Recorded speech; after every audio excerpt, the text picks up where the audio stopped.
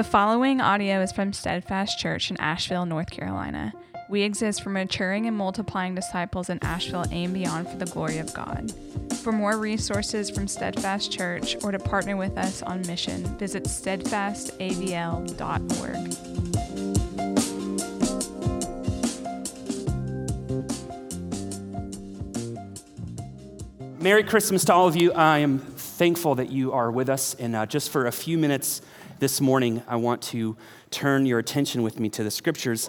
If you have a Bible available, John 10 is where we'll be. If you don't, it's okay. It's going to be on the screen. Why did Jesus come? That's the question that we've been looking at together during this Advent season. And the Bible is full of reasons that Jesus came. In fact, there are at least 31 of them. But we've taken the Sundays during the season of Advent and looked at reasons that Jesus himself gives us for why he came. And we've looked at each different gospel account. So week one, we were in the Gospel of Matthew, and Jesus said, I have come to fulfill the law and the prophets, not to do away with it, but to fulfill it, meaning he came to fill up or to complete the scriptures, to help them make full sense. In the Gospel of Mark, we saw Jesus say, I came not to call the righteous, but sinners, which is great because there's not a single one of us in the room who doesn't qualify for that offer. We looked last week at the Gospel of Luke. And Luke, in the Gospel of Luke, Jesus quotes from the book of Isaiah, and he says, the Spirit of the Lord is upon me, and he's anointed me to proclaim good news to the poor. This reference to Isaiah's prophecy, essentially saying the mission of me, of Jesus, is the mission of the Messiah. I am the promised Messiah. And that brings us this morning to the Gospel of Luke. And in the Gospel of Luke, in this one little section here, we really see the heart of Christmas, even though this isn't necessarily a Christmas passage. So I want to read for us very briefly verses 7 through 11 in John chapter 10. And we're really going to focus on verse 10 and this reason that Jesus gives us for why he came. So if you want to follow along with me, I'll start in verse 7 of John chapter 10. So Jesus again said to them, truly, truly, I say to you, I am the door of the sheep. All who came before me are thieves and robbers, but the sheep did not listen to them. I am the door. If anyone enters by me, he will be saved and will go in and out and find pasture. The thief comes only to steal and kill and destroy. I came that they might have life and have it abundantly. I am the good shepherd.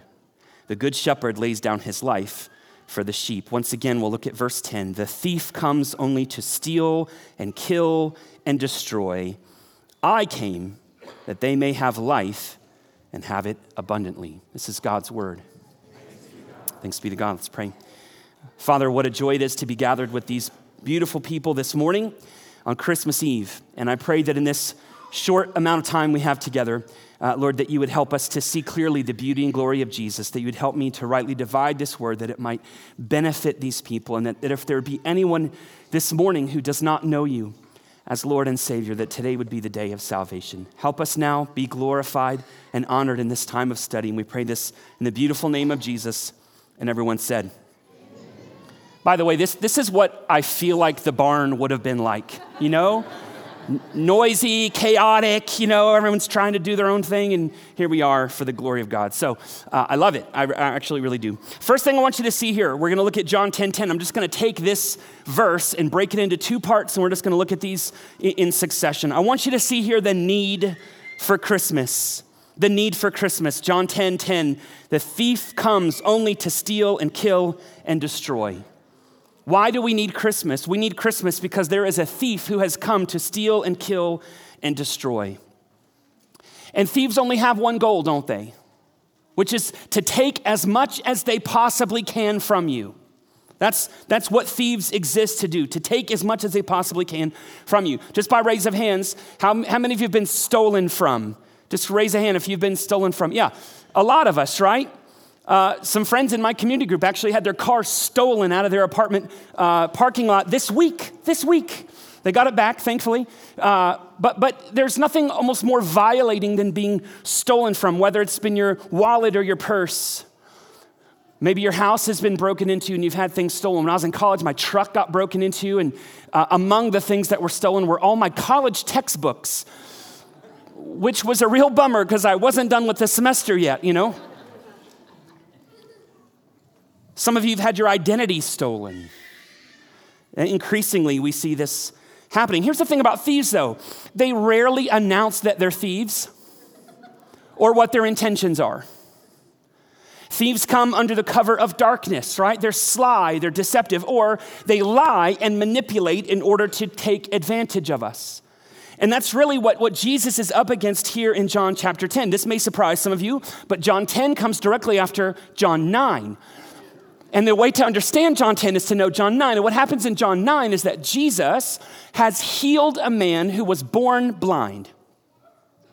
And the religious leaders of the day, known as the Pharisees, were furious about this. And you think, why would they be furious that Jesus just healed a man? And the reason is because Jesus healed this man on the Sabbath. Now, here's what you need to know about the Pharisees.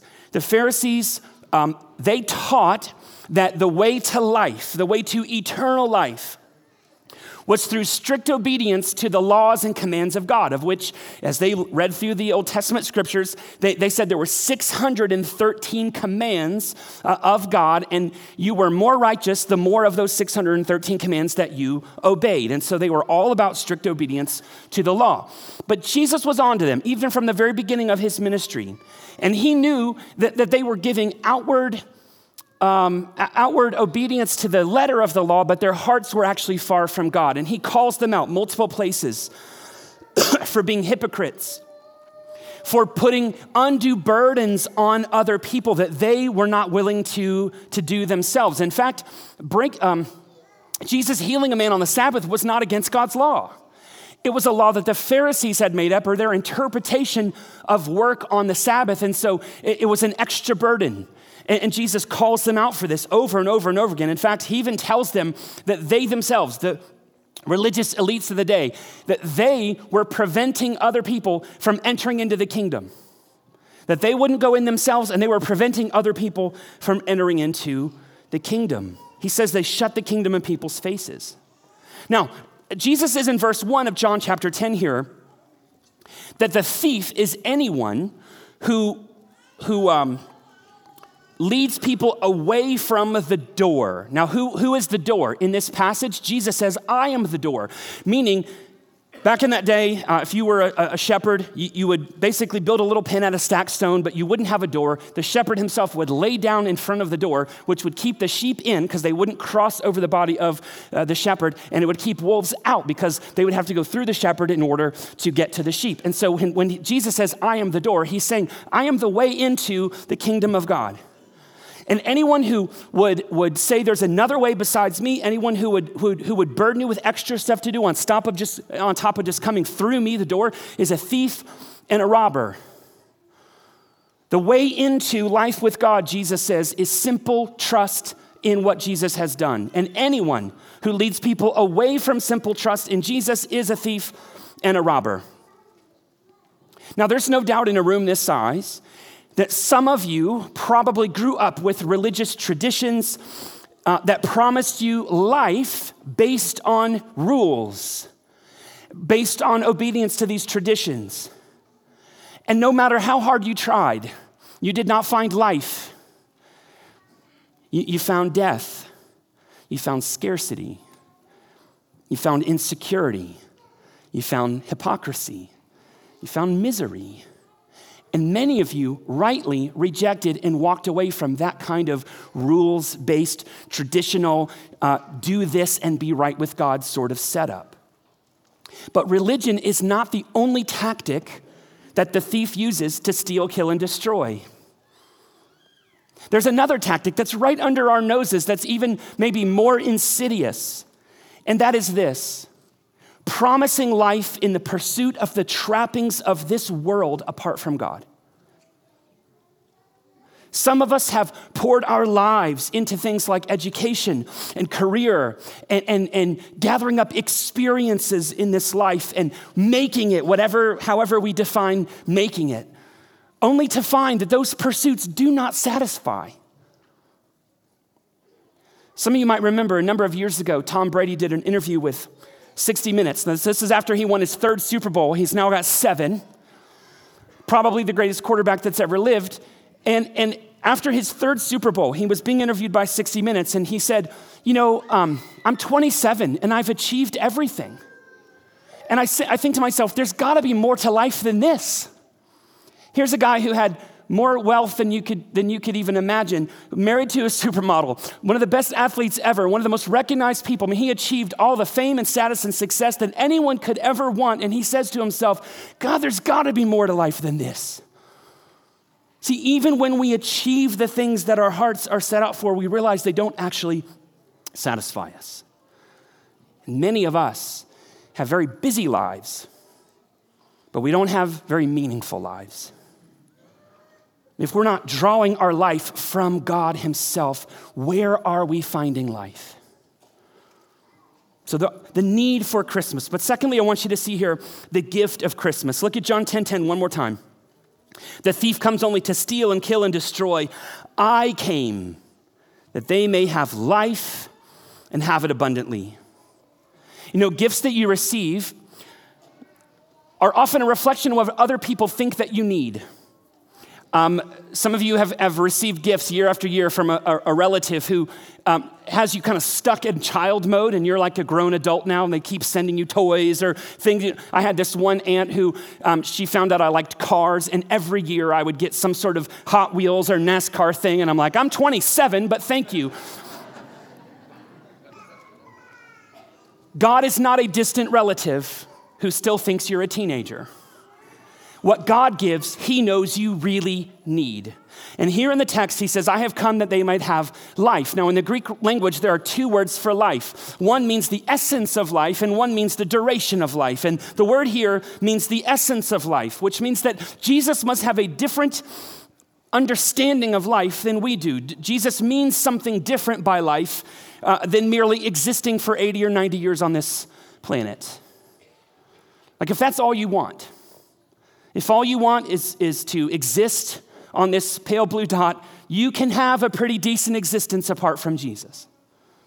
You can wake up, you can go to work every day, you can get married, you can build a family, you can buy a house, you can go on vacations, you can retire, watch an inordinate amount of cable news, and die. You can do that and never fully know the abundant life that Jesus offers you. The vigor and the vitality that God intends for us to have. Because abundant life is not about achievements, and it's not about possessions, and it's not about status, and it's not about security.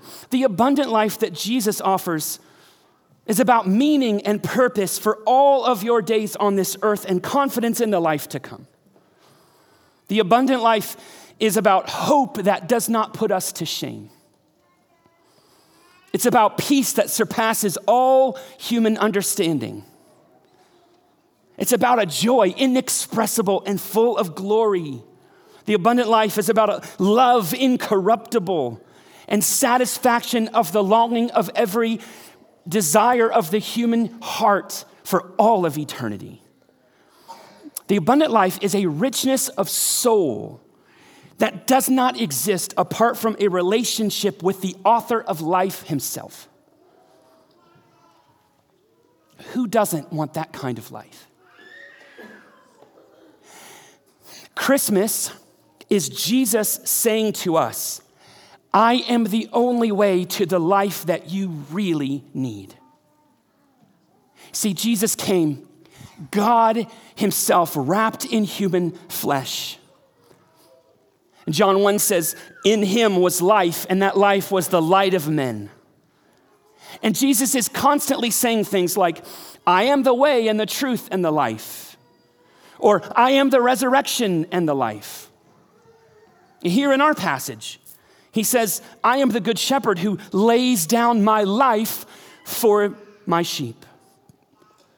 See, that's why Jesus took on flesh and blood and dwelt among us, to give us life by laying down his life.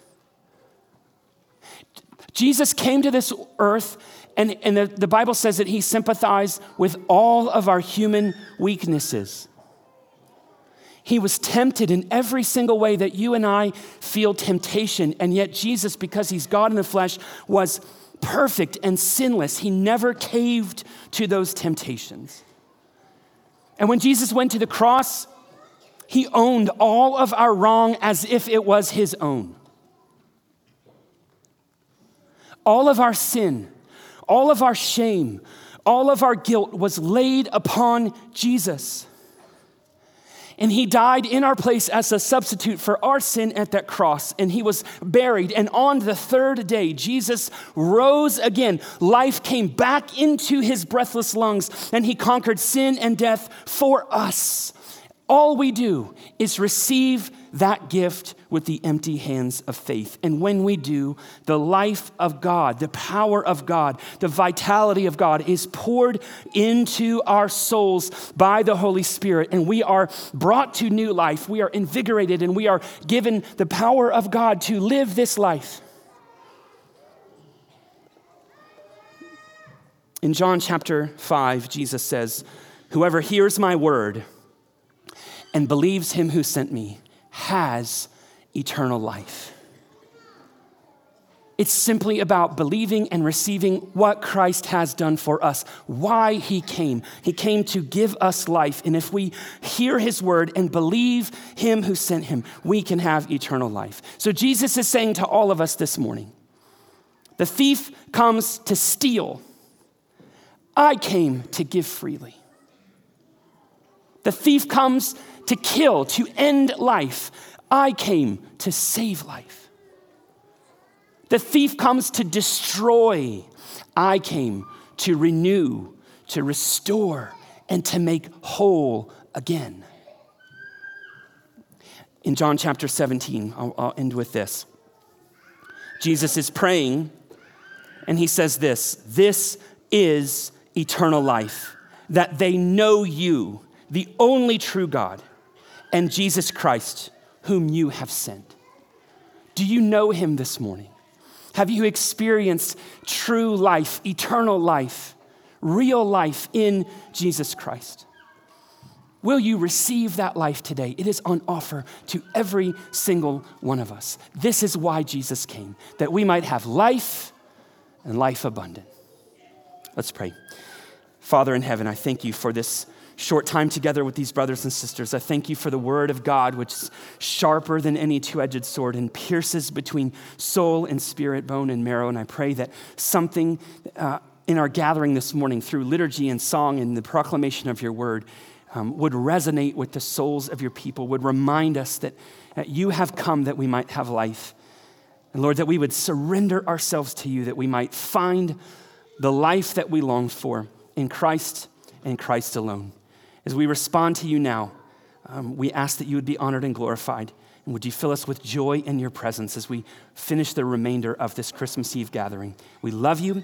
We thank you for this time together. And we pray your blessing over our response in the name of Jesus and by the power of your Holy Spirit. Amen.